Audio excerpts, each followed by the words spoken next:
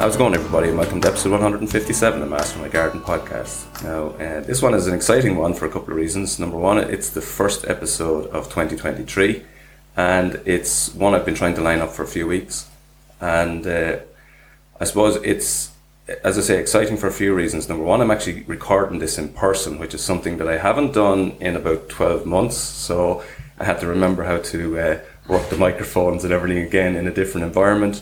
But also, I suppose the gardener that we're talking today, Kitty Scully, is an organic gardener of, I suppose she's doing a lot of work around the country. She has a lot of experience. She's been the head gardener in Airfield Estate, recently on Board Bia's Homegrown programme, and she's involved in the Organic Growers of Ireland, or the OGI network, and the Small Growers network. So a lot of experience in organic gardening. She's currently involved in a private project, and that's a very interesting one as well. And yeah, there's lots to talk about, and we're going to do the first part of this interview will be inside, and then we'll be going outside. But firstly, Kitty, you're very, very welcome to Master My Garden podcast. Oh, great. It's lovely. Yeah, lovely to meet you, John. You're a local man and all. Yeah. And a Laois man. It's surprising, actually. We've had a discussion this morning with 3 gardeners, all from Laois. So it's good. Like, you kind of think sometimes when you're living in an area that there's nobody else around, but it's great to find that there is, lots of people who are into the same sort of thing. Totally. And I think throughout Ireland, maybe the community, the 2 degrees of separation, it's all becoming, more joint. Yeah, for sure. So, Kitty, as I say, you've a lot of strings to your bow. So we're going to talk about a few of those. And at the moment, as we're doing an in-person interview, which is something I haven't done for a while, and I'm looking forward to sort of getting outside as well, to do a little bit of recording outside. But maybe just to give a little bit of your backstory, just a sort of a short version of your backstory within horticulture and gardening. Yeah, I suppose, well, you've alluded to it already, John. I grew up on a farm in County Laois. It wasn't actually certified organic at the time. It now is. My brother runs it now and has a business. Give him an old plug, an organic gluten-free oats business on the family farm. But I suppose my dad, by nature, he would have been 100, and he would have been 100 if he was alive last year. So wow. You're talking, that's a link to another generation. Yeah. And it was a different style of farming. So I suppose I intrinsically grew up in that world, and it sounds a bit cliche, but like the first jobs were always out planting potatoes, and then as a family. Now, it's not like we were the Waltons and everyone was absolutely delighted out singing, picking potatoes. I'm sure we were all grumbling, but still it was that connection of, I suppose, getting your hands in soil at a young age. And I can always remember then we always would have done that on a Saturday in September, and I was the youngest. But then in the evenings then, when I'd come home from school around 3:15, my dad used to bring just the 2 of us out the field to pick up the marbles, as he called them, really small potatoes. And I suppose that just brings you back to this zero waste, that whole sense of everything was valued, and I suppose maybe when you kind of learn these things at a young age, it's become inherent really in my style of gardening and what Sure, just out of matter of interest, two questions spring to mind, because I remember those typically October for us, Saturdays going picking potatoes, and you said maybe we'd be grumbling a little bit. But something, I also remember those as being very, fun days, very happy days, and exciting to a certain extent, especially when you open the first drill of potatoes. Totally, yeah, it is really like magic. And all the drills, obviously the varieties back then were a lot more, probably your records, your golden wonders, your roosters, but there still was a variation in colour and size, and certainly a sense of excitement. And look, you would be having the crack, and in the end of the day, and I still feel this many decades on, that lovely healthy satisfaction when you've done a really good day's physical work and you've actually yielded a store. That for me is a very fulfilling feeling. Definitely, and just out of interest, what did you do with the marbles? So the marble, because then I was kind of thinking, no, there would have been a better selection for seed, at that stage. But often, like, the marbles were kept, and I don't know if I'm kind of mixing my farms up now, because I would have spent a lot of time with 3 years as a farm manager with the Presentation Sisters in North Cork, and that was a certified organic farm. And as you know now, the nuns would be very frugal and wouldn't be one for waste. So certainly there, we had a Berko boiler in the hen area. We had 250 flock of laying hens, so we would have boiled the marbles and then they would have been given. That's exactly why I asked that question, because at home the marbles would have went back into Carlow to my granddad's house for the hens, and that's why I was asking. Yeah, and I know we got rid of hens when I was younger, because all the free range hens, and my mother always kept a good, I suppose for want of a better word, kitchen garden. It was very traditional. We would have had the field scale veg, where it would have been just good old fashioned, everything put in drills of potatoes, the carrots, the parsnips, the carrots, onions, all done outside.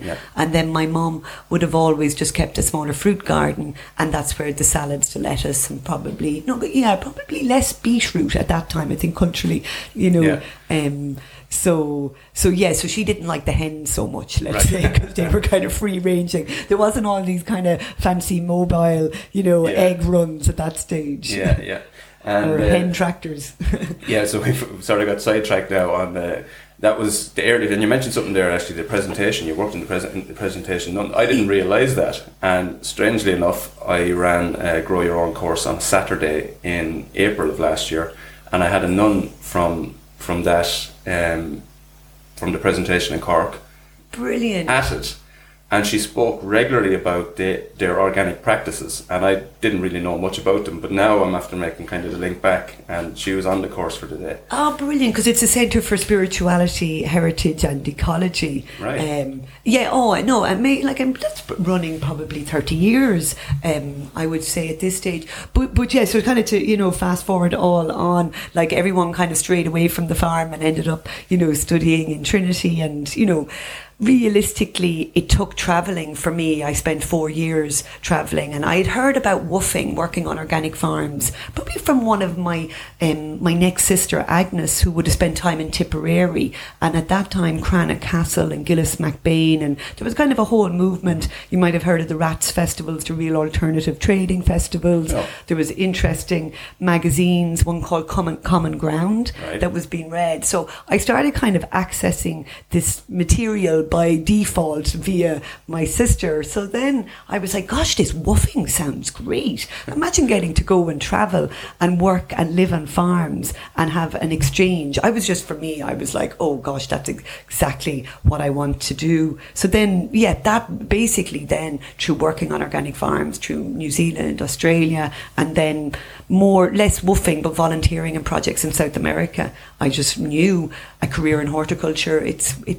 I kind of felt I'm here in Bolivia trying to find out the tribal traditions in the middle of the Amazon jungle of their culture of growing, and I just had this kind of eureka moment that it's like, gosh, I don't even know the traditions of my own little island, and then that was it. I was just on a journey. I was like straight back to La Paz, a few flights later into Ireland, and then found that I could actually study, that there was a diploma in organic horticulture and sustainable living being offered by Antonid Gloss down in West Limerick.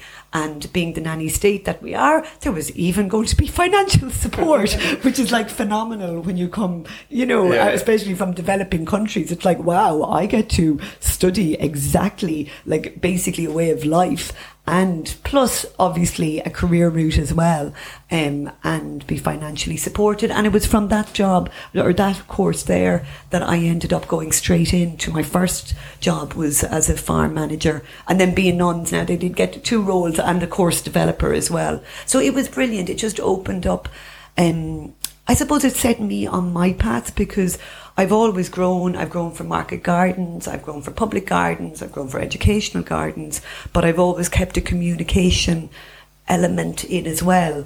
And I suppose by nature that's part of also the joy it brings me. I love the active gardening, but I love the communication as well. So I've always been teaching. The nuns were a teaching order, so I was really, I suppose, nurtured and so I was literally straight out of college, and I think I just started, and it was a face-to-face teachers training course. And it was like, oh, Kitty, will you do the module on compost? I am like, what?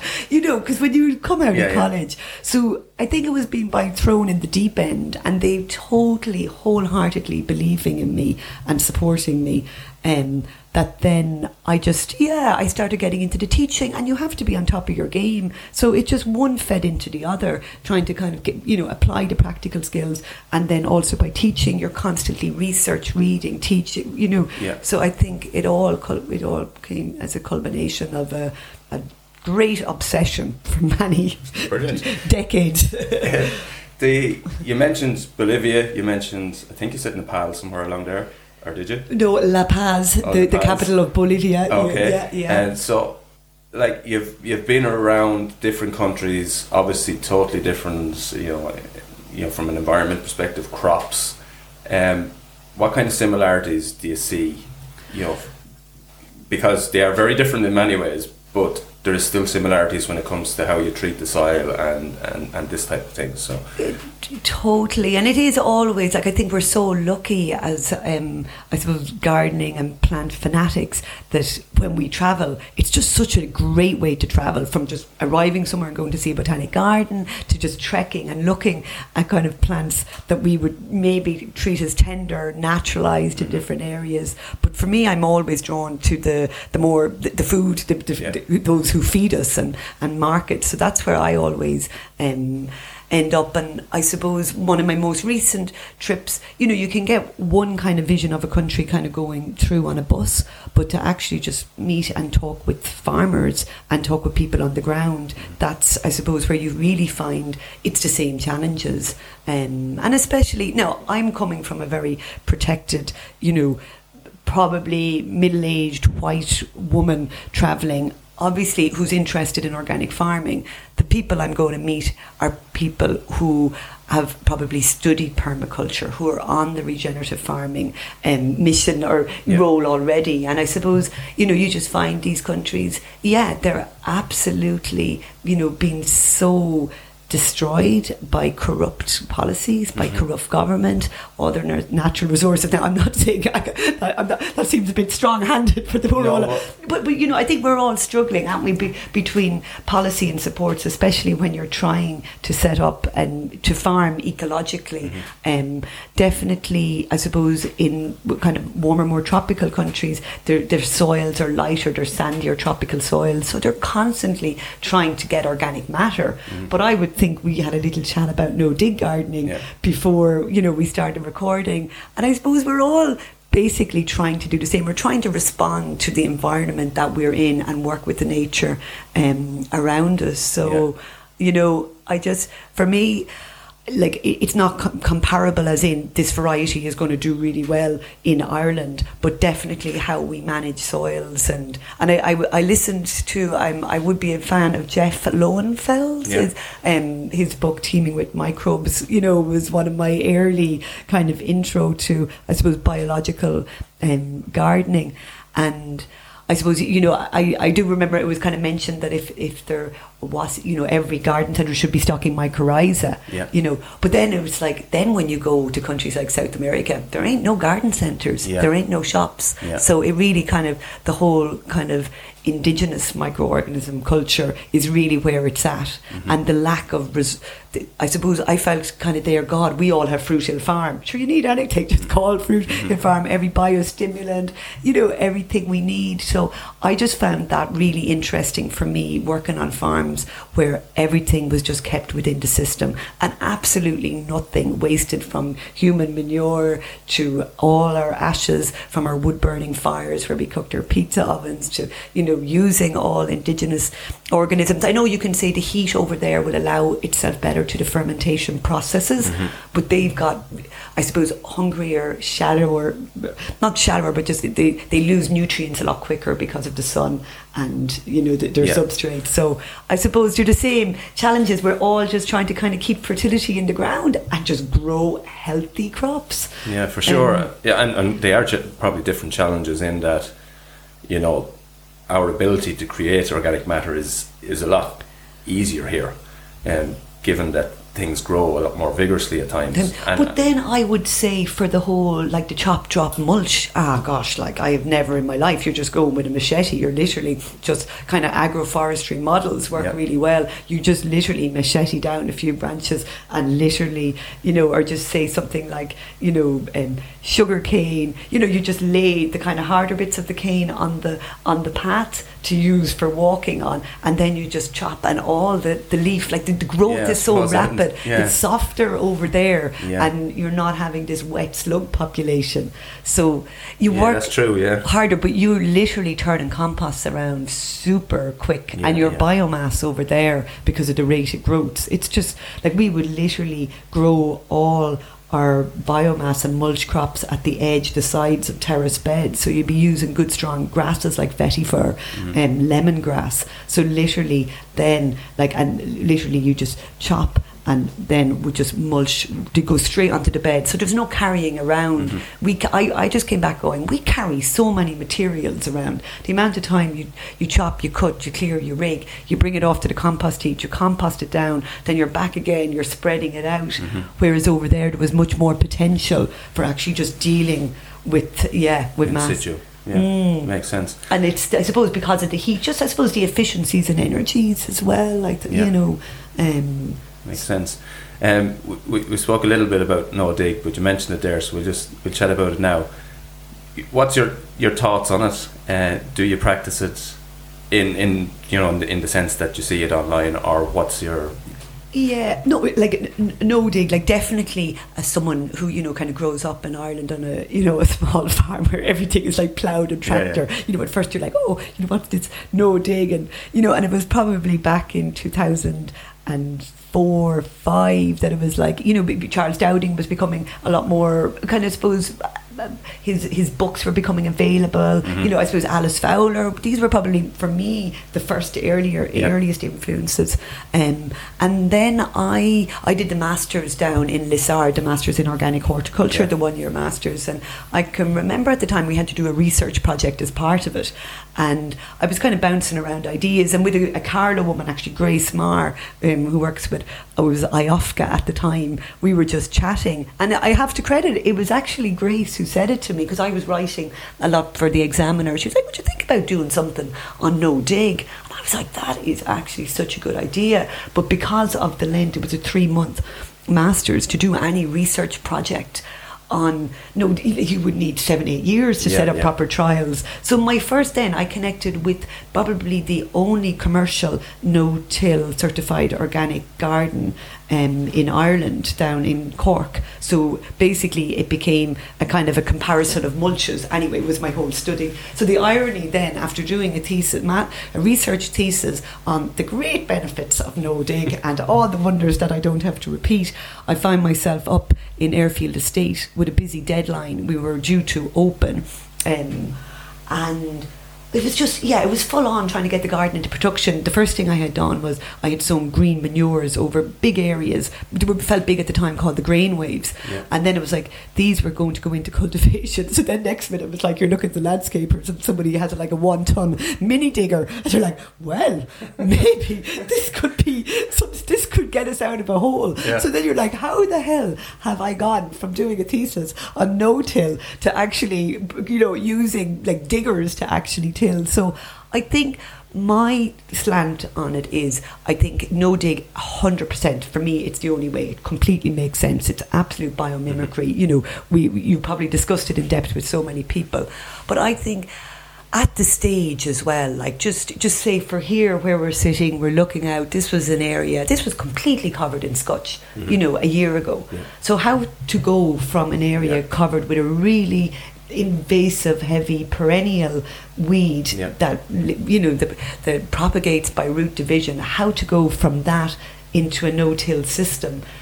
I think there has to be stages. So I've kind of made peace. This ground was ploughed. Maybe people would say that's the right or the wrong Yeah. thing, but the scale we were dealing with, it was like, okay, maybe just invest in small machinery. So I would kind of take it a phase. It's the soil fertility phase. There will be no more. The plough has written itself out of a job. This was just getting it to the first stage, and then with lots of intervention with a triple K harrow to just kind of repetitively dry out the scutch over the season and control wireworm as well. Then it goes straight into a fertility building crop, and then next year this area potentially will go into potatoes because it's quite big, and then that will open the ground, and from there it will go into permanent beds, and it will never ever be dug again. So I suppose my advice to people as well, depending on your scale, 100%, no dig is where we're all going,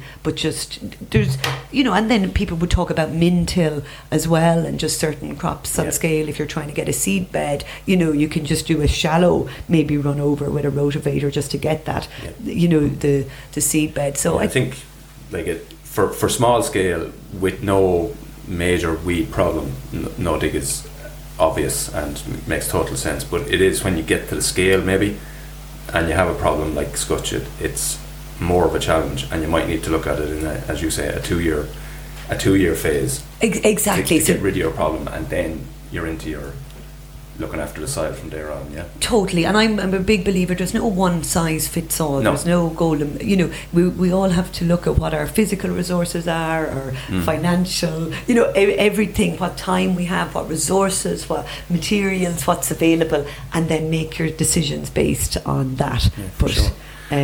But you definitely want to be going for the no dig. But as I always say, it doesn't mean no work. There's still lots of work. There's still work. Yeah, it's just nicer work. Yeah, exactly. You're not pulling weeds as much, if at all. Yeah, the ones you're pulling are easier to pull. And definitely, I'd say, for me, actually, the physical, act of digging, I much prefer gathering and surface mulching. Yeah. As an action, as a physical action. Yeah, for sure. So organic growing is your passion. You spoke about, and you're involved in the Organic Growers Ireland OGI. Tell us a bit about that. Yeah, and that's probably, something I've been involved in maybe for the last year or so. And I suppose I've always I've always been very, just 100% committed to organic growing. And there's always a lot of debate over certification as well. And, realistically, why do we need it? Is it another expense on farmers? But I think until we have another system or another way of transparency, I think, it's really unfortunate that it's the organic farmers that have to be regulated and do all the form filling and pay, as opposed to the more conventional farmers seem to be able to spread a lot of things without having such rigorous inspecting or form filling. So over the years, I would have been on the board of directors for the Irish Organic Association. Would have all the gardens. That was kind of one of the work I did at Airfield. I was very passionate about bringing it into organic certification, just to kind of say, okay, there's one thing we say we're doing it, but just we stand behind this as well, and and then maybe through some of the other projects I did down in Cork with a technology company, maybe I felt like I had distanced a little bit from the kind of organic market gardening. And even though for me that's where my real interest and passion lies, the people who feed us and who are farming organically out there, I hold my hats off to them. It's such a tough way to make a living, a beautiful way to make a living. So I've always felt very passionate about that. I hate calling it a sector, but the movement, let's say, and just the movement of small farmers. So just this year, just through actually Colm O'Driscoll, that I would have co-presented and worked in Airfield, is on the board of the Organic Growers of Ireland, and I suppose they're a body set up to promote and increase the amount of growers that we have, because often maybe horticulture, and especially organic horticulture, it's the poor relation really in terms of Irish land use. Agriculture definitely, and beef and dairy get pushed. So then a role came up. Jason Horner was the coordinator to coordinate the Small Growers Network, and basically it's a participant-led network to give a support to people in start-up market garden enterprises. Okay. And one of the main flagships of the OGI is an internship, which actually will be beginning, I think the advertisements are out now and the interview process will start in January. And that's a great experience.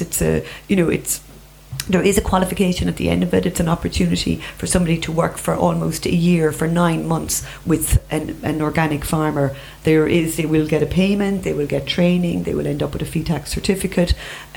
So it's a really good opportunity. But then the question was raised, so where to after the internship? Can be pretty daunting to go from there to starting up a business. So the Small Growers Network was kind of germinated from that kind of idea. Yeah. And it's about an information share, a resource share, and just shared learning, because often grower to grower learning is much more valuable than expert to grower learning or consultant to grower. So realistically, it's open to people who basically are trying to set up small market gardens, but we have people in our Small Growers Network that are now, they're big growers, you know, they've moved on, and everyone's still involved. And we organise farm walks, we do online events, on field site workshops, you know, it's quite an active I suppose WhatsApp group. I know people are going, not another WhatsApp group, but one where it's like, anyone know where you can get spuds, or I've got this for sale, you know. So it's just bringing community together, because often by nature of the work, organic growers can be working in rural, isolated areas. So it's a lot more sustainable and efficient if we all pull together. Yeah, for sure. And the whole ethos is more collaborative than competitive, because often just in the kind of capitalist structures, you know, we're all trying to compete, but, you know, it really is about collaborating. I think you mentioned there, like if you went back 15 years ago in Ireland, you could count on one hand the number of, say, you know, markets, farmers markets that were in the country. And I guess there was a combination of reasons for that. But there has been a huge upsurge in them over the last number of years, I feel. And I hope that is allowing these smaller growers to have, and I think it is, because I know some of them, you know, to have a good life, obviously doing what they're doing, but a sustainable life in terms of income and supporting families and so on. Have you seen an improvement in that side of it? You know. Yeah, like and you know, definitely. And as I say, I always do hold my hand up and say I'm a little bit protected because I get paid to grow, so I know I'm very spoiled. But from talking with some of my market gardening friends, like I know definitely it would have been during COVID, that was an amazing time for small producers, and people really did put the value in local. Well, it was all they could get really, and especially if there was farmers markets, you were shopping in the fresh air, it became a social outlet. I know from talking with some growers that things have slipped down a little bit now as people get busier, there was more travel opened up, but I think on the whole, I think the market is growing. I think consumer awareness is growing. I think the demand is there. I think it needs to grow more. I think we need more buy-in. We need more support from supermarkets, from shops, and you know, we definitely there's room for improvement. And I think growers as well are probably, becoming more innovative. They're doing, between their box schemes, and there's been different social networks for selling as well, and just being able to kind of stand back and take a look at what they're doing and what's working and what's not working. And I think social media has helped a lot of them as well. Some of them are telling their stories and putting up their produce, farm to fork, sort of documenting that journey, sort of an effort, and it definitely seems to have helped a lot of them over the last few years. Yeah, no, totally. And I try to think the best of people. I think people do want to do the right thing, and just sometimes it just becomes a little bit of just confusing. Is it better buy like organic carrots from Spain than non-certified organic carrots from Carlo? And it's such a it can get very confusing as a consumer, and you're trying to make your right decisions around packaging, miles, your health, everyone's health. But I love the whole build a relationship with whoever feeds you, and I really had that living in Cork. Like, Cork was a sweet spot. As in, you know, I think Laois, we're still growing as a county, but in Cork, like, you know, I say toilet roll was the only thing you need to buy in a supermarket because everything was so available around you, and just the story of food as well.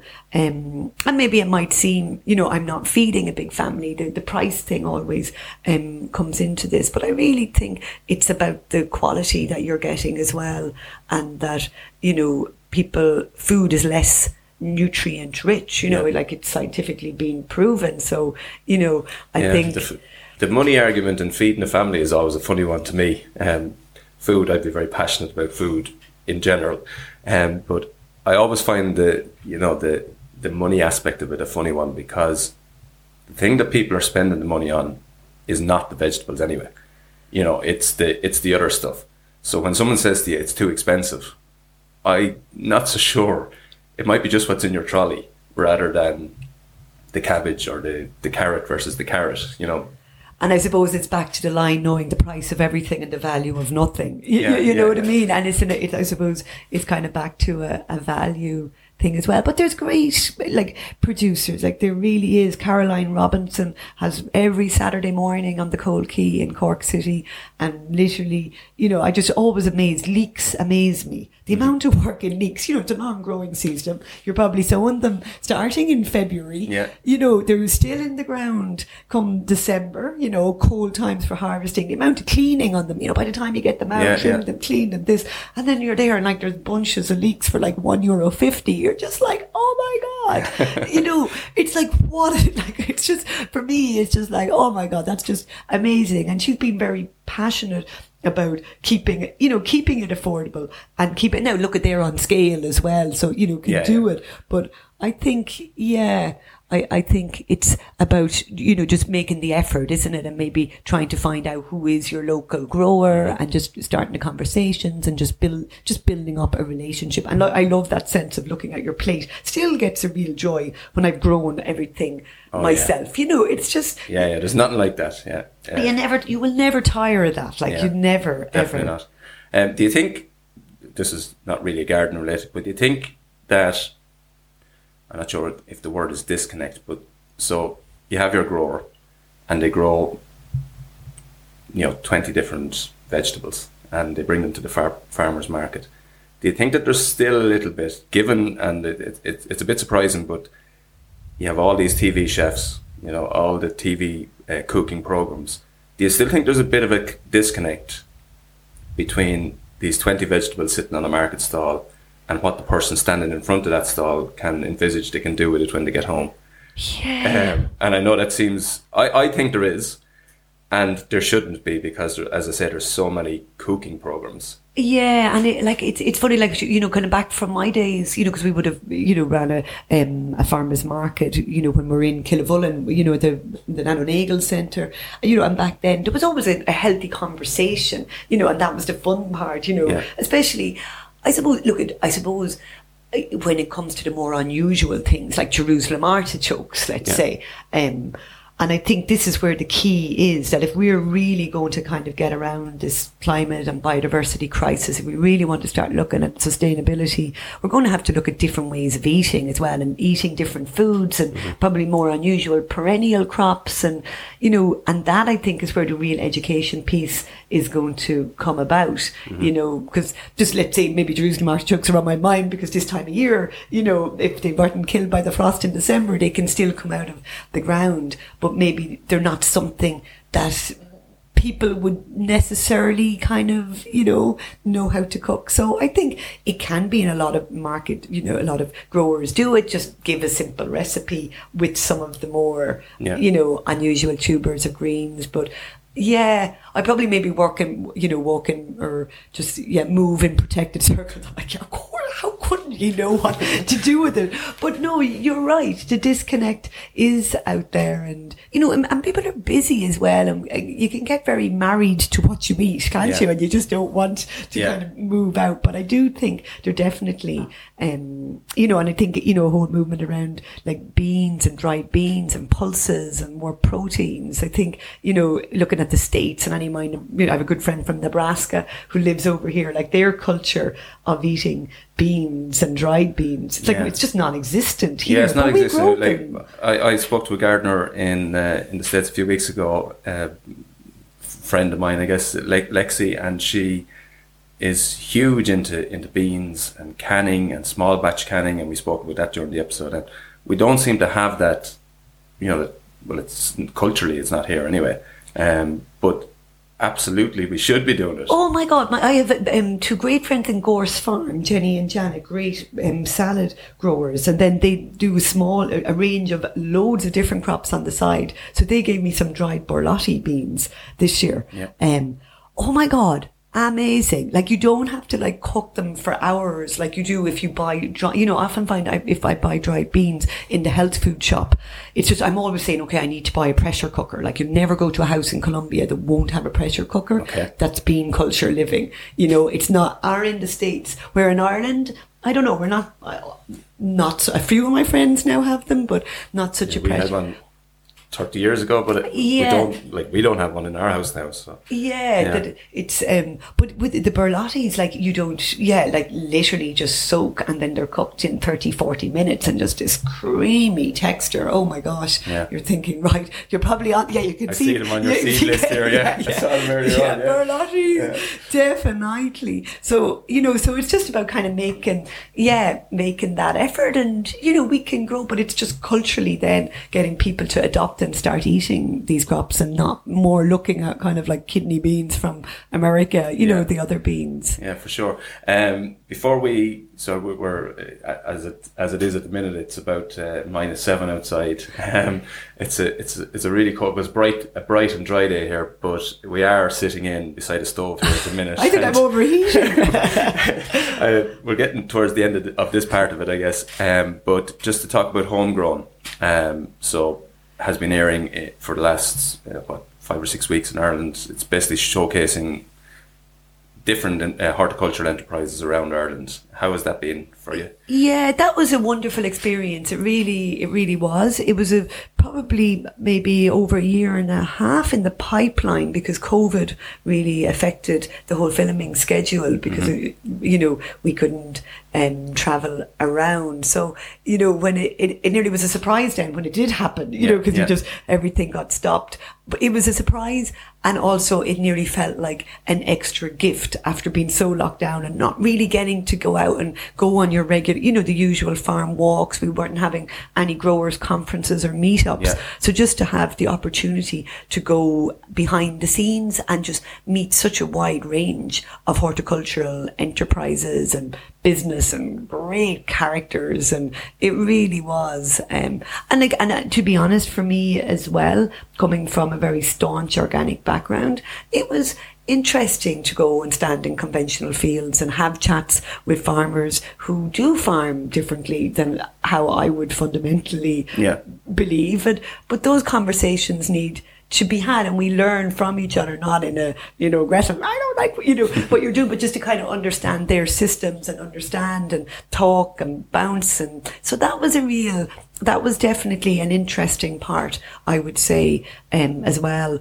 of the show. And it was great fun, and it just kind of reminded how diverse a country we have here for this little island. There's a lot going on. Yeah, for sure. A lot of stuff going on, a lot of different enterprises, and even though I knew most of the people, and most of the enterprises, it was, you kind of half forget about them in a way, and so it was good to see. Yeah, and I like how it was covered, from like very big commercial scale, but then to the rare and special plants fair, and looking at all the nursery guys, and there's such a wide range, and it does take a certain personality, as any home grower out there will know now, if you were kind of dependent on the garden, do you know what I mean, to absolutely feed you. There's a lot that can go wrong when you're working with uncontrollable factors called nature, that it's like it is quite a risk. So it's a certain type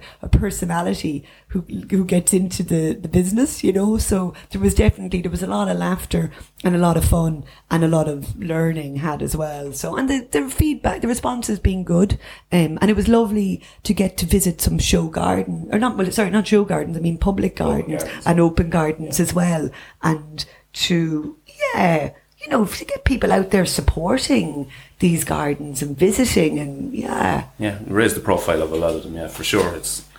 It's important here in Ireland. I think in the UK, particularly, being our nearest neighbour, and I suppose from a gardening sense quite similar.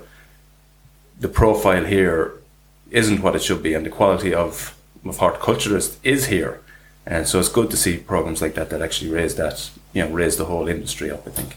Yeah, no, it totally, and it was. Yeah, we did. The one the column did in Ardan, out in Malahide. Like, it was just a few people had said to me, in a dreary November, December, just to see that blast of colour. That just, wow. I think for all of us, it just reminds us of the seasons, and in these stiller, colder -7 times, it's just the diversity and the celebration of all seasons. Yeah, for sure. As I said, we're sitting inside in the heat here, and we have a nice bit covered now, and we're probably going to do the rest of it outside and on the move, hopefully.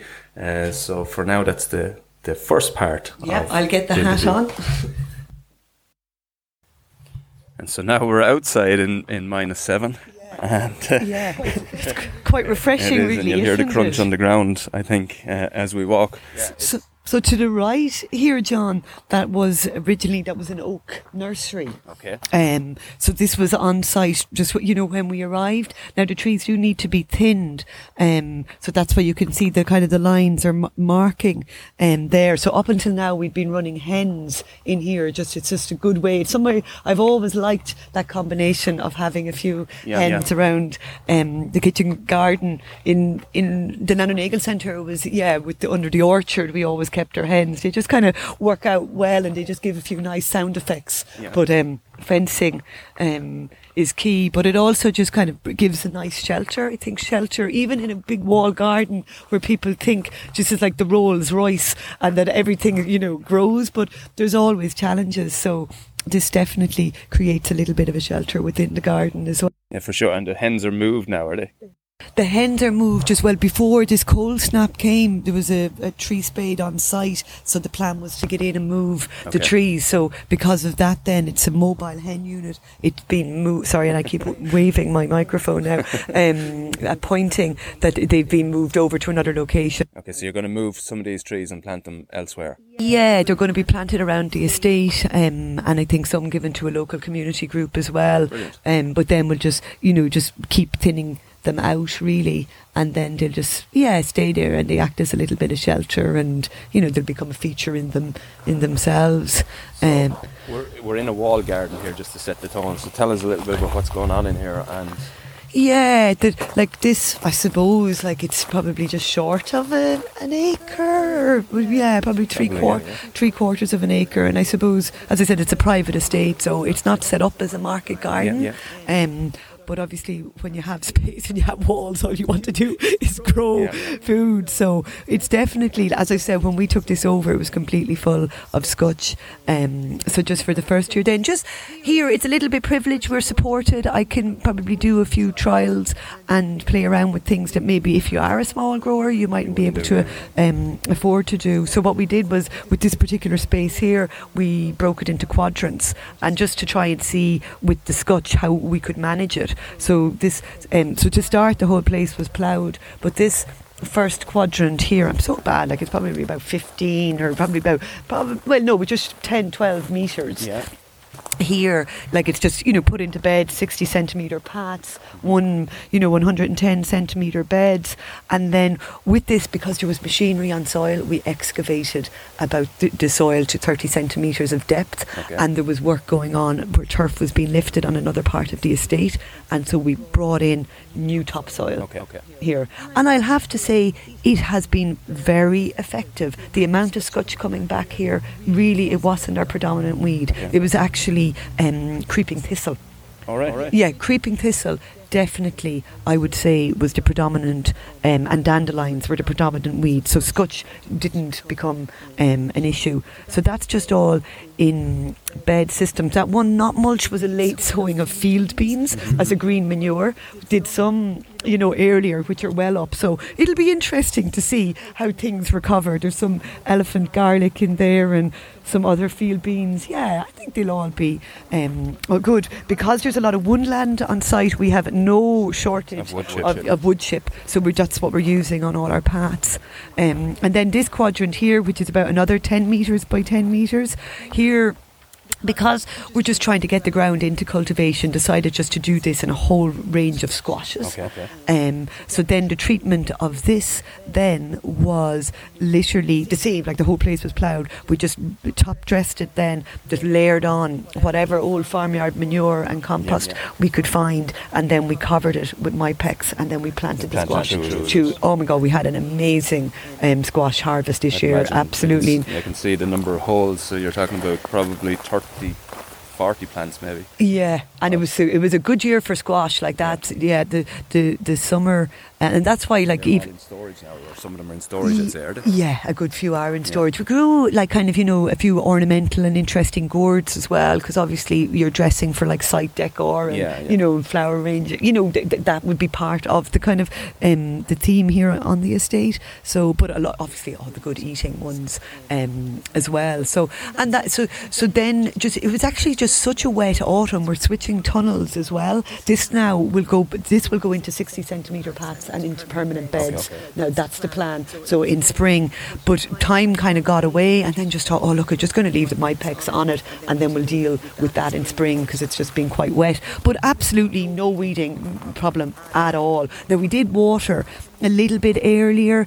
in the year, there was, and then I was given some liquid feeds, there was some comfrey feeds and different feeds here, and then this was all in potatoes. Okay. So it was a lot of spuds. We're still going through our potatoes, and then as potatoes came out, then we went straight into perennial beds, so our purple sprouting broccoli, our broad beans, Aquadulcia Claudia, then a good few beds. Broad beans are up well, aren't they? Yeah, they're up well and they're flattened well. Flattened well. Yeah, and that's one of the risks, that they flew on quite early. So now, so we will see whether they will recover, and that's the problem of going a little bit too early, because then when they're too 9th at the 9th sowing, is it? Yeah. So which was early. I suppose as we were clearing out the potatoes, then just kind of, as the potatoes came out drill by drill, and we did all of that by hand, then just was going straight into beds, and then as opposed to, maybe I could have went with a quick green manure and then followed on. I was just kind of cutting out a step, so kind of went with something earlier, and then a decent amount of the garlic and all will be fine. That will be no problems. Went through that black ground fabric. I'm not sure, it's a bit just little bit fidgety when they're kind of poking out, but still we did a lot of our onions last year, because I'm not here full time either, so you have to work with your resources as well, and the weed pressure can definitely kind of get on top at certain times. Obviously can tolerate a certain amount of weeds, but just you do. You have a nice variety of garlics. You have 5 garlics. I think, and they're actually onions. So did 4 different varieties of garlic. I think it's always nice, like for years would have always done Valilado. It's just such a guarantee. It works so well in our climate, where a lot of the Morado is definitely a Spanish garlic, I think, a purple one. So I think it's nice. I always like to keep a variety within the varieties as well. Sometimes you just revert back. I was kind of joking, with my sister, who absolutely scrutinised the seed catalogues and blah, blah, blah. I'm like, I don't know why you obsess so much. And she's like, well, I'm paying for my own seeds. You're not. So I was like, that's very valid point. So maybe, just to add as well, that is, I would have to say, one of the benefits when you are working for someone else. And then just some green manures. And then this is field beans, and I've been very lucky to have maybe cultivated and maintained a great friendship with Joy Larkham over the years, and I'd say many people would know Joy Larkham as one of the probably earliest organic writers, and has contributed so much to the way we grow and eat. And at 87 she's still an avid gardener, and I'm still learning from her. And she's a real fan of field beans as a green manure, and it's something, you know, maybe use more field scale than in gardens. So she inspired me to just actually play around with field beans. And the big beauty is they can handle a late sowing. Right. So often, you know, we're 6 to the 10 sowing here, so which was early enough, and then the other ones went in probably in early November. Right. So we'll see how. So they were direct sown. Now I kind of regretted afterwards. I don't know what was going on the day. I probably should have drill sown. I think it would have been easier, but they were broadcast in. So just to kind of keep a bit of a diversity in the green manures. And why is Joy so? And I think it's for that reason that you can get them in late. Yeah, and if you're doing them on a smaller scale as well, I as well have some gone up there that I actually threw a load of modules just as backups, because and then I ended up using them in another bed. You know, so if you're doing it on scale, it's kind of handy. There's not many green manures you could actually treat. You know, you can treat like that. So and then over the other section of the garden, I just felt it was way too much space to bring into cultivation this year. If we could just manage this section here, you know, and get it right, then we can just gradually keep moving on. So then here we just put this all into an annual meadow flower mix. It looked absolutely stunning. It looked nothing in June when we had an open day. It just, you know, because we went for a really late sowing in May. Kind of had just kept harrowing the ground to try and keep the scotch, you know, clear, because obviously we're having the same problems over here.